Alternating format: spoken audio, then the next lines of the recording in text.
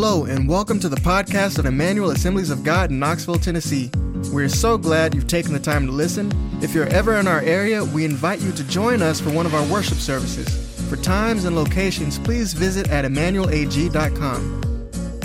Today is week 6 in the Sermon on the Mount. Today I want to talk to you about acts of righteousness from Matthew chapter 6. But before I do, if you've got Matthew chapter 6, open your Bible there. Keep your finger in Matthew chapter 6 today, but we're going to jump around to a few different places.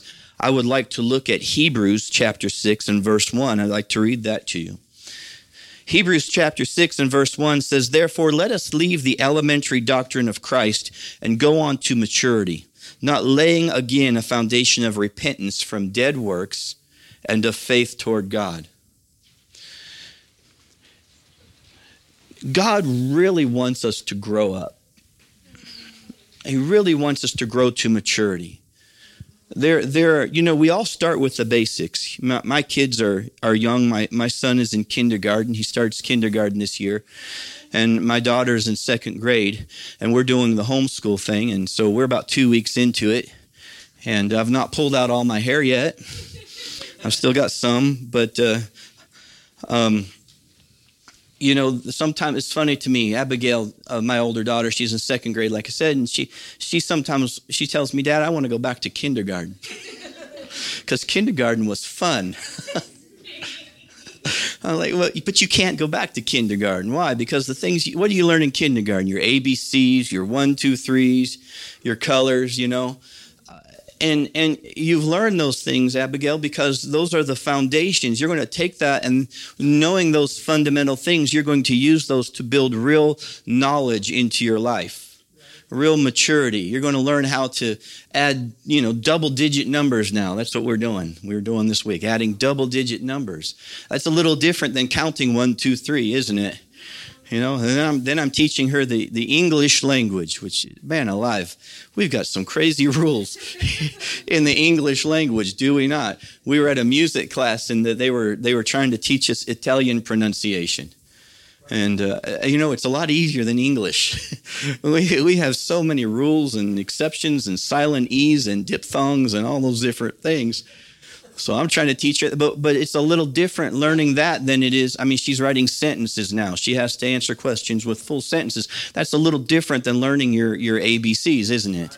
Because there's progression. God wants us to have progression in our life, I remember when I learned my ABCs. Do you guys remember when you learned your ABCs? I actually remember, I don't know when I learned them, but I actually was thinking back about it. And I remember a time when I was at my grandma's house, which was, I don't want to tell you how many years ago it must have been, but I'm pretty sure I was even preschool age, and I could sing the alphabet song, Does anybody know the alphabet song? You want to sing it with me? I'm just kidding. I'll spare you. But that's how a lot of us learned them, right? So I'm sure when I went to kindergarten back then, I was pretty advanced. I went in there already knowing my ABCs, you know what I mean? Yeah, that's what I'm telling. Thank you. But, when 15 years later, when I'm in college and I'm supposed to write an essay on something, could you imagine if I would stand up and ask, "Excuse me, could I please just sing the ABC song?" That'd be a little bit out of place, wouldn't it? Why? Because we expect growth. We expect maturity, And a lot of Christians, we're still singing the same ABC song. We're still dealing with the same hang-ups. We're still dealing with the same habits. We've not progressed beyond the basics. And that's not God's heart for us. God's heart is the heart of any good parent to see his children grow into maturity. He wants us to grow into full sonship, if you will. Today we have to say sonship and daughtership, but the way it used to mean sonship meant full benefits as children of God, right? Sons and daughters of God. It's what he wants for us. And sometimes we keep on laying the same foundations over and over and over. And he says we need to let go. Here's one that he says we need to let go of. We need to quit laying again the foundation of repentance from dead works and faith toward God. Repentance from dead works. What is a dead work? I was thinking about that. It's very simple, really. A dead work is a thing that you do that does not bring life and does not lead to life. Pretty simple, isn't it? If it doesn't bring you life, if it doesn't lead to life, it's a dead work. It doesn't benefit a lot. These would include evil deeds that people do toward one another. Thank God I'm talking about nobody here on this, I pray. No, but people do evil things: revenge, retaliation, hate, racism, factions, division, unholy anger. These are things that men out there in the world are doing toward one another. That's dead. It starts in death and it ends in death. It's a dead work. Another dead work would include working for your own self-interest at another's expense. Nobody faults the person for working for your own self-interest. That's what motivates us to be better, right? That's what motivates us to get that education, to exercise, to be healthy, to discipline ourselves. We're working for our own self-interest. There's nothing wrong with that. But when we do it at the expense of another's, okay, this is a dead work. This would include lying, cheating, stealing, and dishonest gain. These are dead works. Other dead works would include pagan practices rooted in superstition and the worship of false deities. Harsh treatment of the body, different rituals that you would have to go to worship false deities. These are dead works. Why? Because they don't take you to a place of life. They don't bring you life and they don't take you to life. And another dead work that is especially in the context of the book of Hebrews is the Jewish temple rituals. The Jewish temple rituals. That would be circumcision, legalism, the temple worship, the sacrifices. Paul is saying, or the writer of Hebrews rather, is saying, we need to leave behind this idea of repentance from dead works and faith toward God and go on to maturity. But this is something that should be established in our life that we can build on. Here's the thing.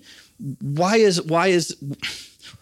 what I'm saying today is to repent from these dead works? Because when we look at the life of Jesus and we read the Sermon on the Mount, which is what I'm speaking about today, it's very easy to look at it as if Jesus were bringing a new legalism.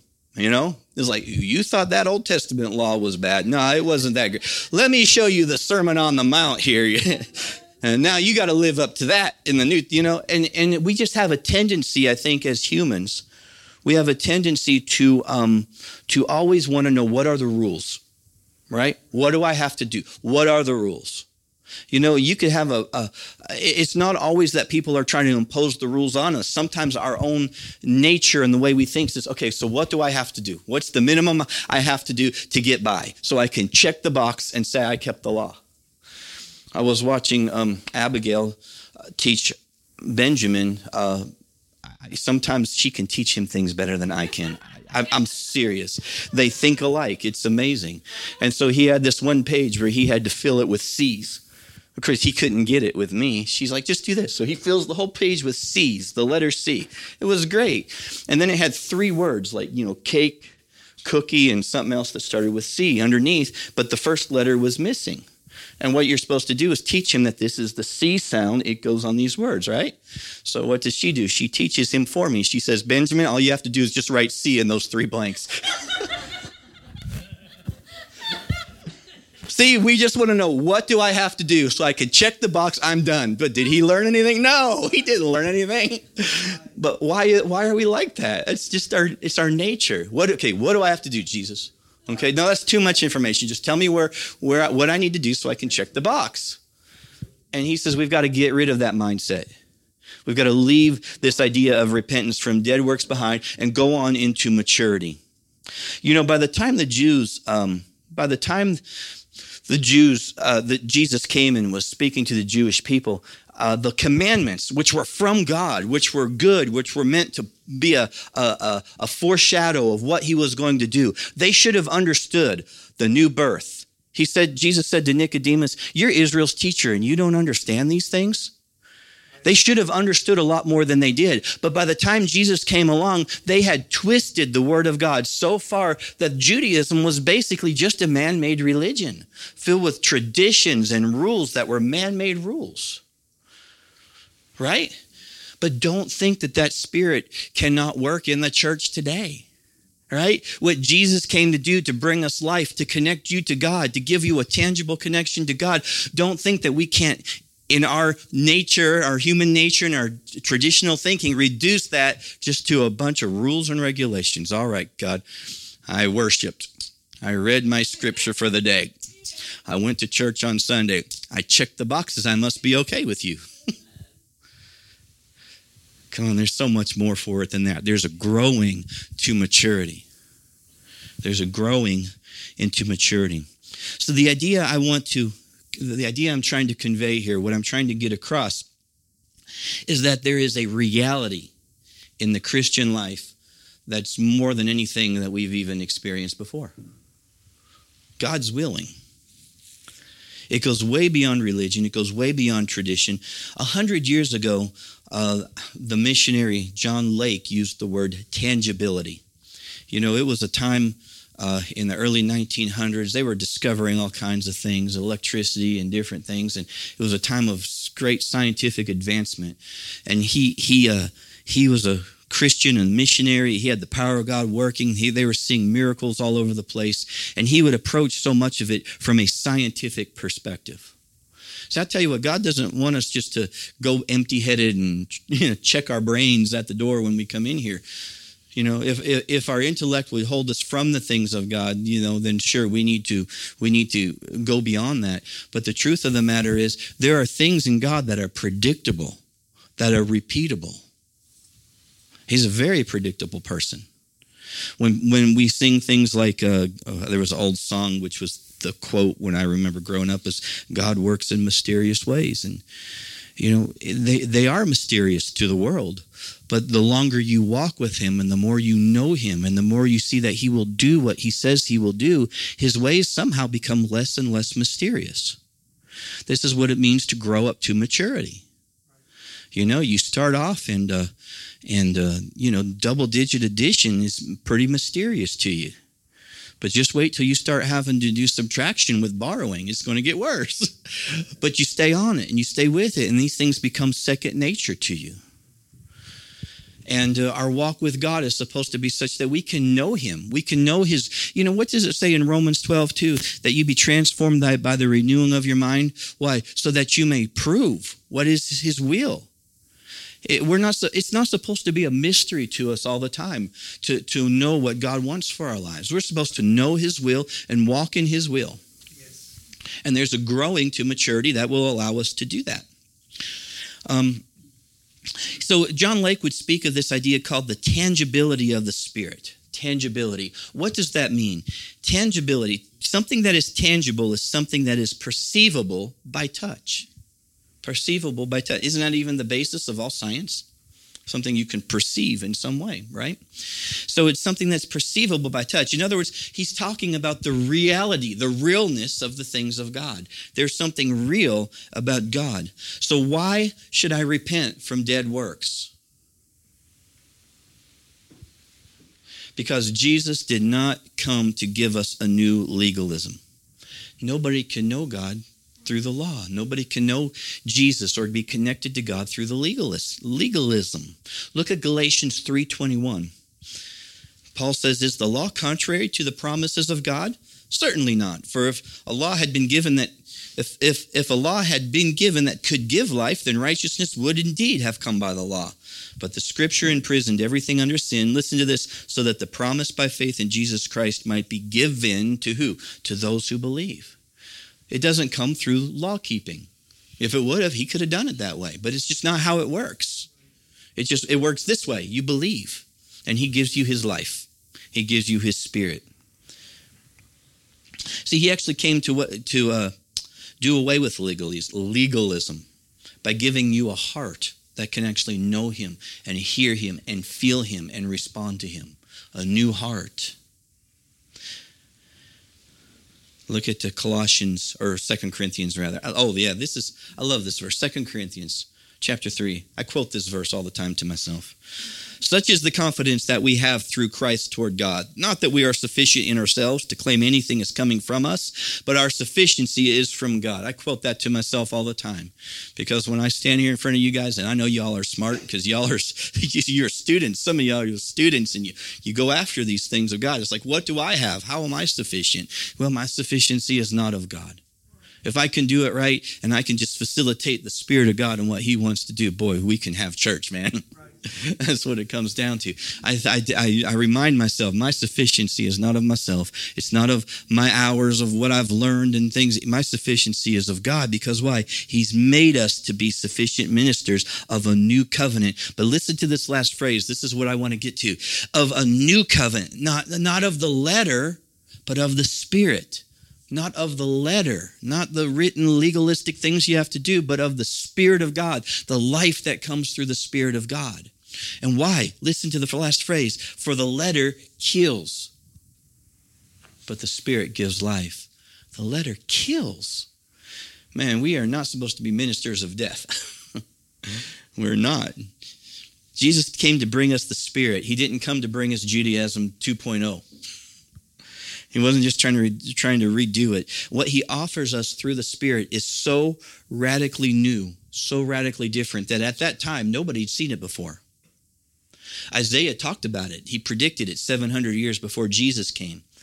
He says, remember, Isaiah 43, verse 18, if you're taking notes, it'll be up here on the screens. Remember the former things, nor consider the things of old. Remember not the former things. In other words, forget what you've seen before, all right? Don't remember the old things. Don't consider the things of old. Verse 19, behold, I am doing a new thing. Now it springs forth. Do you not perceive it? It will make a way. I will make a way in the wilderness and what? Rivers in the desert. But He's saying, don't even think about the way it used to be. I'm doing something new. Can't you see it? He expected them to see it. Well, they didn't. And so they doubled down on their legalism, and that's the context that we find Jesus speaking to these Jewish people in the Sermon on the Mount. But what does He want to do? He wants to bring a new thing. And sometimes if we're going to go forward with God, what we've got to do is not just learn something new, it's to forget something old. Wow. Sometimes we've got to forget the way we've done it. Okay, I've tried it, Lord, 100 times, and it didn't work. Okay, can you forget it? Do you need to receive something from God today? Do you need a healing? Do you need help? And you've gone to Him 1,000 times and you've not received yet, or you've not seen Him work. Can you just forget it? Can you forget it for a moment? Just enough to look to Him and let Him be God. Forget the former things. Let them go. I'm doing a new thing. And Jesus is that way in the desert. He is that new thing. This is what Jesus came to do. You know, we talk about the new birth, right? The new creation. You know what the new creation means in the Greek? It means a new kind that never existed before. Unprecedented, never heard of before. That's what that word new means. Never seen before. Jesus is doing a new thing. Praise God. What was that old, come on, Tom, help me, old song. Was it Toby Mac? God is doing a new thing. Okay, I'm dating myself. Don't even worry about it. Okay. But He's doing a new thing. But the new thing is what began with Jesus. That's the new thing we're talking about. And we've not even experienced the fullness of what that new thing is in our life yet. Come on, there's a lot of more new thing that I can experience that I've not experienced yet. And you know, that's why the world really can't know you if you're a true Christian. If you're a Christian and you're walking with God, the world can't know you. It can't understand you. Because it's never seen anything like you before. Except Jesus. You're really that unique. That's ministering to somebody over here. And I think that's good. You're special. Look at 1 John 3:1. 1 John 3:1. He says, see what kind of love the Father has given to us, that we should be called the children of God. The children of God, and so we are. Listen, the reason why the world does not know us is that it did not know Him. Well, if you're a child of God and you're like your Father and they didn't know Him, they can't know you.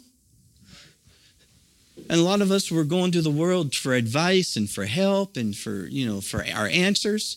And the world doesn't have them. I mean, the most the world can do is tell you, well, I don't even want to tell you what they're telling you. Crazy things like, are you sure what gender you are? They're messed up. They can't know you. They don't know your purpose. They don't know the plan of God. They don't know Him, and so they can't know you. And so we've got to walk closely with God. When you buy a classic car, I had a friend who was he when I knew him, he had sold his 1982 Corvette and he bought a 1969 Camaro. I like this guy. Jackie, you'd like him too. And he painted that Camaro red as can be with big white stripes. But when you go buy a classic car, if somebody's repainted it or whatever, what do? You take a magnet around that thing and you feel, because why? If you have an old car and there's rust spots and dents, they take a plastic body filler called Bondo, and they fill that up and they sand it smooth and they paint over it, and it looks really good, right? But if you didn't take care of that rust problem, it's eventually going to work its way back to the surface. So you're trying to feel with that magnet to see where it sticks, because you want to know how much metal, you know what I'm talking about, right? Yeah, because you want to know how much metal is there and how much plastic is there, right? But it's the same thing in a house. A little bit of sheetrock and a coat of paint can cover a lot of stuff. It can cover mold problems, mildew, leak, foundation problems, rot, you know what I mean? So sometimes when you want to go and inspect a house, you might have to do a little camera thing or cut off a wall and look and see what's going on, because you would really rather, if you're going to remodel, do the work yourself rather than pick up something that somebody else grabbed and flipped, because these things can just cover the problems. Jesus didn't come to cover our problems. He came to rework us, to make us something new, something that you've never even seen before. But one of the practical problems, and listen to me very carefully, one of the practical problems that you and I face walking this life, wanting to experience more and more of God, is that there are not a lot of people in our world, in our life, that are actually doing this. There's not. There are not a lot of people who we can look to and say, wow, you see that man, he's walking in the power of God like Jesus.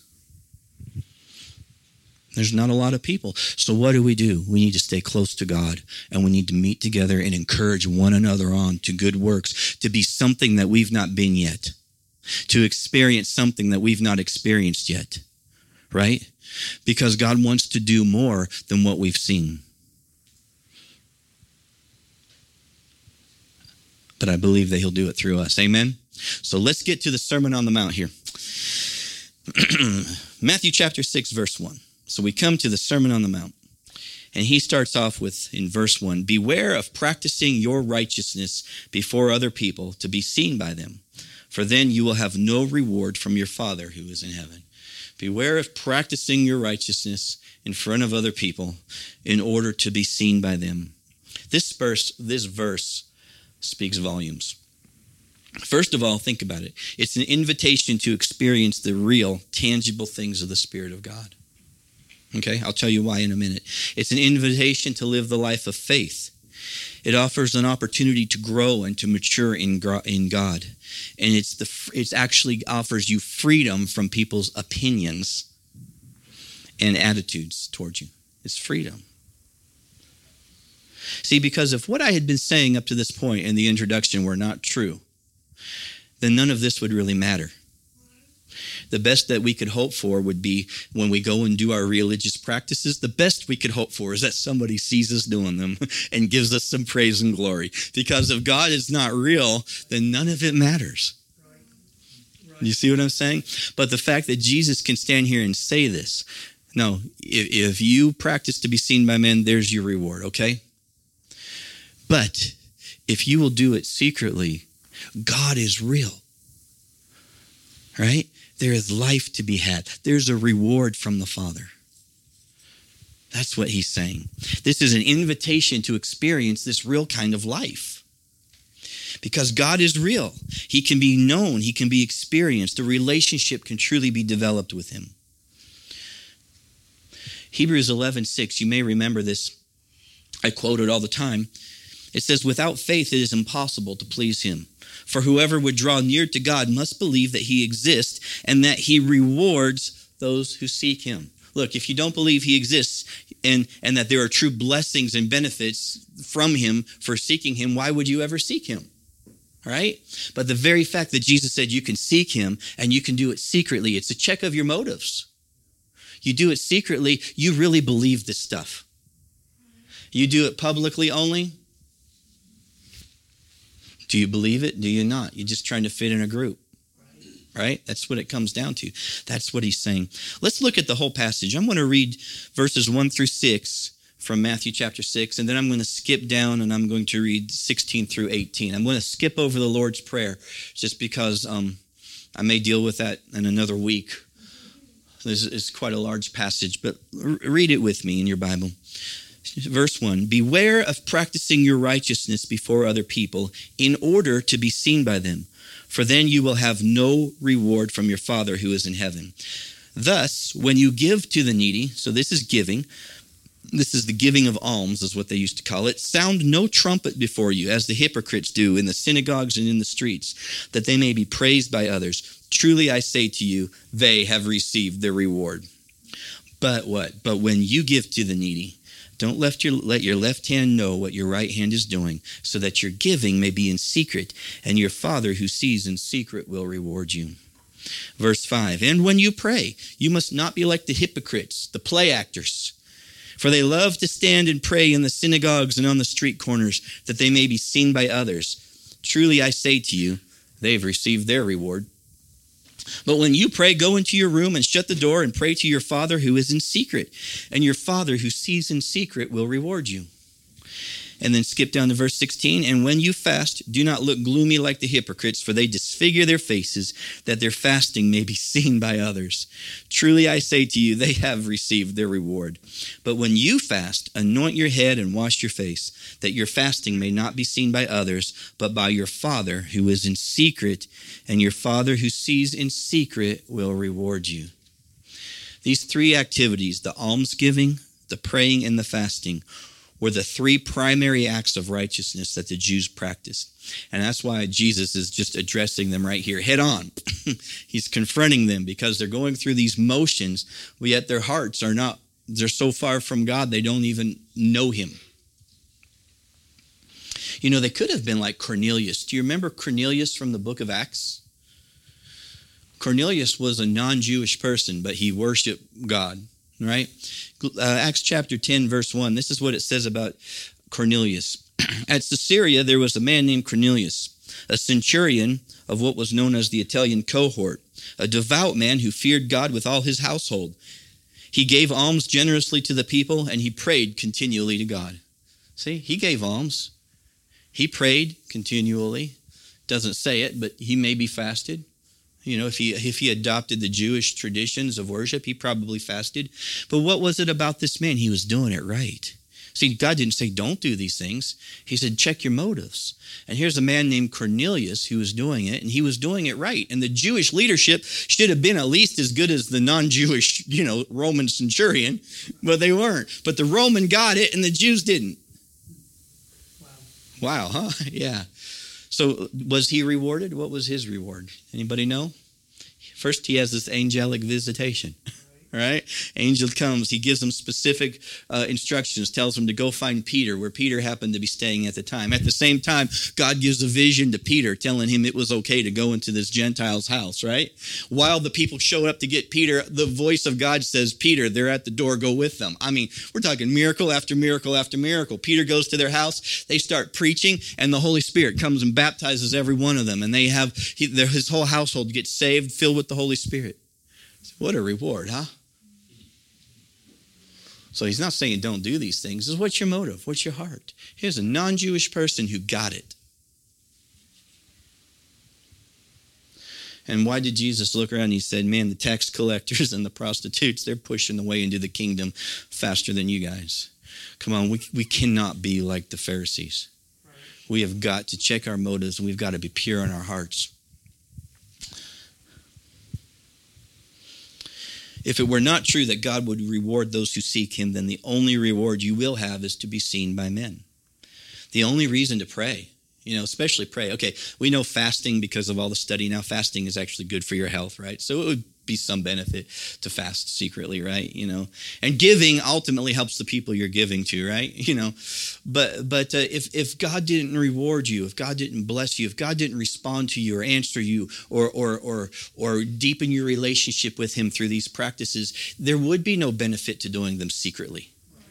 But if there's a benefit to doing them secretly, then it's real, it's tangible, and it's by the Spirit of God. Amen. And there was a time in my life when I lived in the Sermon on the Mount. I have no idea why. I was at this time in my life. I must have read it every single day for probably a month or more. Sermon on the Mount. And I remember it too, because I was invited around that time to go audit a Bible class that was taught by a bunch of missionaries who were from all over the world. And I remember sitting there, and this one man, I wished I remembered where he was from, but he was challenging us. He's saying, Jesus said to go and make disciples of all nations, commanding them to do the things, to observe the things I've commanded you.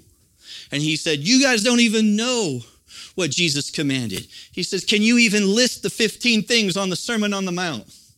And I sat there and whipped out a piece of paper, and I just wrote down 1, 2, 3. I just wrote them all down. I knew them. I was just so into it. I was so happy. I was so proud. I wanted to tell somebody. There's nobody to tell, so I'm telling you. So, but it was a challenge. I was living. So I started looking around my world. I was working in ministry. I was doing outreach ministry to inner city, and I started looking around my world and just observing. Just watching people. And I remember our church, there was something that happened, and I thought it was a hurricane, but maybe it was just some tornadoes or something, but it made national news. It was pretty big. And our local radio station in our town where they were raising money by businesses, and they were challenging one another to give more. And so our church had some money, and they went ahead and gave a large gift, bigger than anything they were talking about on the radio. And after they gave it, they said, man, we need to call the news and go ahead and tell them we gave this. I'm thinking, if I'm reading Sermon on the Mount, right? Okay, I'm thinking, if that is not blowing your own horn or announcing your giving with a trumpet, what in the world is? But they did. They called them on the radio, and they announced that we gave such and such, blah, blah, blah, blah, blah. Only for us the next day to be totally outdone by the local fire department, who went out with their boots on the intersections and just blew our donation out of the water. I mean, so well, there was your reward, second place to the fire department. Okay. But come on, are these things real or not? Are they real or not? I would go to work at the church that time. I do outreach ministry on Saturday, which would bring me back to the church very late Saturday nights sometimes, and I'd be there working to get ready for Sunday morning. And so I'm there, and there's a man, and sometimes he'd bring a friend, and I don't know if he ever prayed at home or not, but he came to church to pray. And do you know where he prayed? Right in the middle of the lobby where I was working.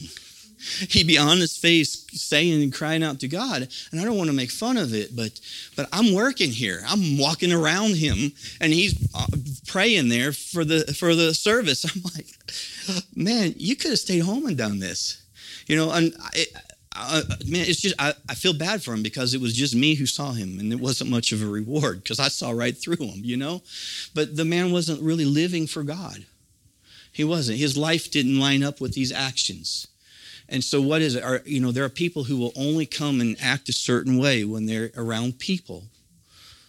But their heart is not walking with God with any regularity, right? Praying. If we won't pray in secret, there are times for public prayers, but if we won't pray in secret, how do we have the authority to stand and pray publicly? Think about it. And don't even get me started on fasting. Should I even go there? Yeah, sure. Hey, now that's my sister.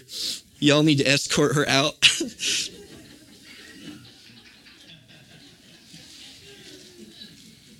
In the Bible, most of the fasting was either mourning, repentance, or humbling yourself before God and asking direction or favor. The Bible really doesn't teach fasting as a means to spiritual power. The Bible says that you will receive power when the Holy Spirit comes upon you. The Bible says that he will give the Holy Spirit to those who ask him. Peter says the Holy Spirit is given to those who obey him. So nowhere is fasting suggested in the scriptures, in the New Testament, as a means to receive the Spirit's power. It's just not.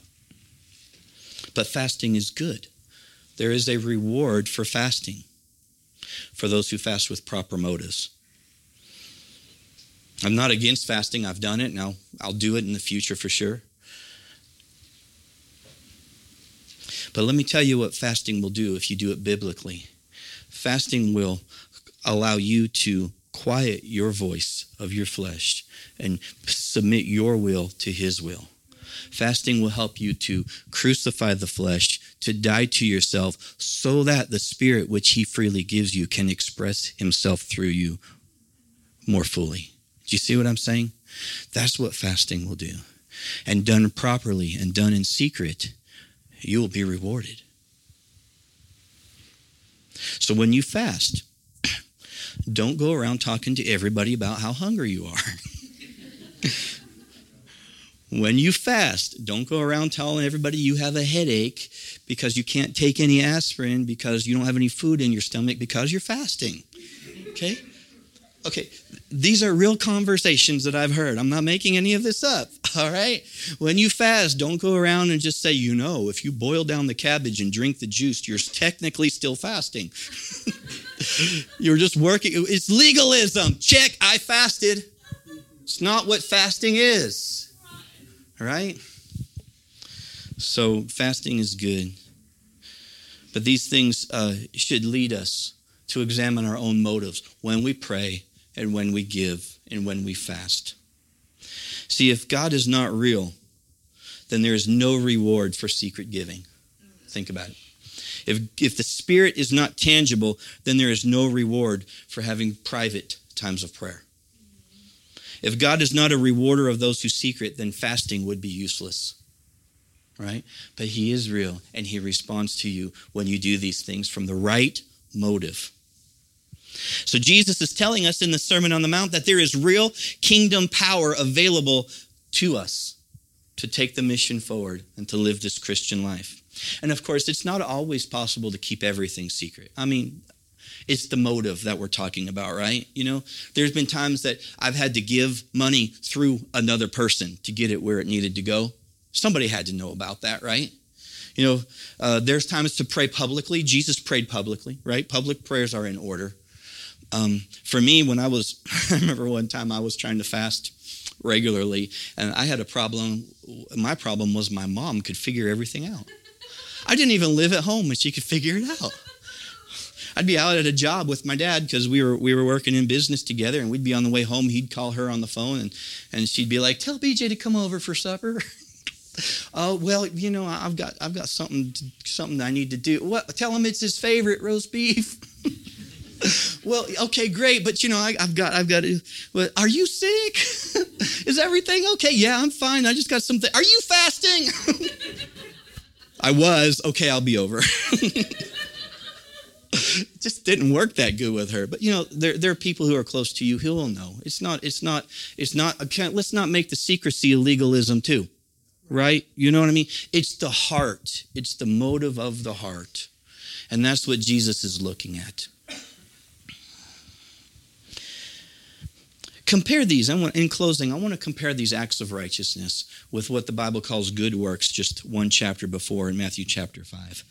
See, good works are not supposed to be hidden. They're supposed to be on display for everybody to see. They're to be done openly. But these acts of righteousness are to be done in the secret place or in secret. Look at Matthew chapter 5. Flip back one chapter, starting at verse 14. He says, "You are the light of the world. A city set on a hill cannot be hidden." Listen, it cannot be hidden. It's not that you try to, you could try to keep it a secret, but a city on a hill cannot be hidden. It's exposed. It's up there for everybody to see. And that's what you're called to be to the world. Nor do people light a lamp and put it under a basket, but on a stand. He's saying, let this one shine. Put it where people can see it. And it gives light to all in the house. In the same way, let your light shine before others so that they may see your good works and give glory to your Father in heaven. So how can we know if what we are doing is a work of righteousness that should be in secret or a good work that should be done out in the open? And the answer is this. You can ask yourself this question: who gets the glory? Right? Because when they see your good works and they give God glory, that's one that needs to be in the open. If they see your good works and give you glory, just go ahead and take that into your secret place and practice that secretly. Pretty simple, huh?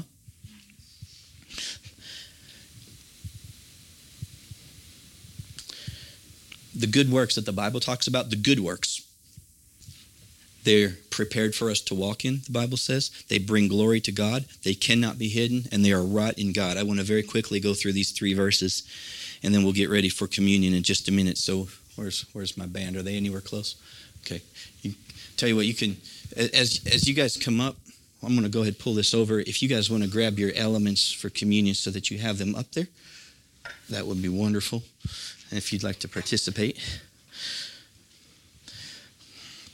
Ephesians 2:10, it says, we are his workmanship, created in Christ Jesus for good works, which God prepared beforehand that we should walk in them. So there are good works that God's prepared for us.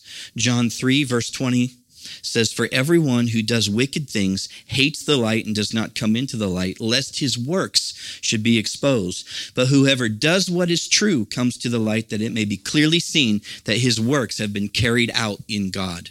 That's why we come into the light, so that the works that we do, people can see that they are carried out in God. And finally, I want to close with this one. John 15, verse 7 and 8. If you abide in me and my words abide in you, ask whatever you wish and it will be done for you. By this is my Father glorified, that you bear much fruit and so prove to be my disciples. Listen, ask whatever you will and it will be done for you, because why? My Father gets glory when you bear fruit. My Father gets glory when God gets glory when you get your prayers answered. That's what it says. When you ask in his name and your prayers are answered, God gets glory. If what I said about, the realness of the tangibility of the Spirit and the real connection with God were not true, this would not be the case. So the Sermon on the Mount, Jesus is saying, guys, you don't need to go through the pretense of being religious, because there is a real life that you can experience. A real connection with God, where God, the creator of the universe, rewards you, where he is working in your circumstances, where he is working in your life. And that's what I want to invite you to today. As we take our communion today, as we receive it together, I want you to think of it as you are coming, you're receiving the bread, you're receiving the juice, and you are partaking of the very life of God. That tangible life that he gave us, the Spirit of God himself that he sent to inhabit his church, is wanting to express himself in your life. And when we take the elements and we receive the bread and we receive the juice, which represents the blood, we're honoring his sacrifice that made this possible. Not only that, we are entering into the covenant. Jesus said, a new covenant I give to you, right? It's a covenant. In other words, he gave everything, so we bring everything. When we hold the cup up, we're also saying, I offer you my lifeblood. I offer you my body. Because I'm in covenant, joined together with you. Because of what you've done, I can, come on, I bring what? I bring filthy rags. I know that. But I still offer them to Jesus. And he takes them and he makes me a new creation. He makes me something new. God gets glory when your prayers get answered. 1 Corinthians chapter 11.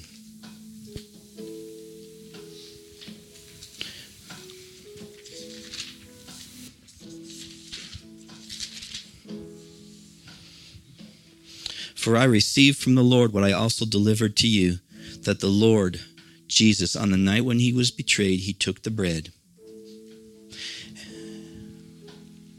And when he had given thanks, he broke it and said, "This is my body, which is for you. Do this in remembrance of me." When you take the body of the Lord, understand that it says, "This is my body broken for you." We're talking about his body that he gave for you, broken. He carried in his body all the evil, the punishment for sin in his body. In the same way, he took the cup after supper, saying, "This cup is the new covenant of my blood. Do this as often as you drink it in remembrance of me. For as often as you eat this bread and drink the cup, you proclaim the Lord's death until he comes." I've said it before. What does it mean to proclaim his death until he comes? We're proclaiming his death, what he did, right? Past tense makes me right with God, gives me a connection with God until he comes. We are looking to a time in the future when he returns, sets his feet down on this planet, and makes everything right. We're living in this time in between where the kingdom of God is pushing in through the church, but it's not here in fullness yet. But as we take the cup and we eat the bread, we're proclaiming that this is where I stand. I stand as a citizen of heaven, as a son of God in this present age, anticipating something, yet also thanking God for something that's already completed. And see, in this time, we're experiencing all different degrees of it. But I'm telling you, there's so much that we can experience of God that we've not experienced yet. Amen? So I'm going to get out of the way here, and I'm going to slide the elements over. Thank you, Ed. And let's just put it over here in the middle. There we go. And as the band sings this song, if you just make your way up and receive the elements and return to your seat, and then we'll all partake together.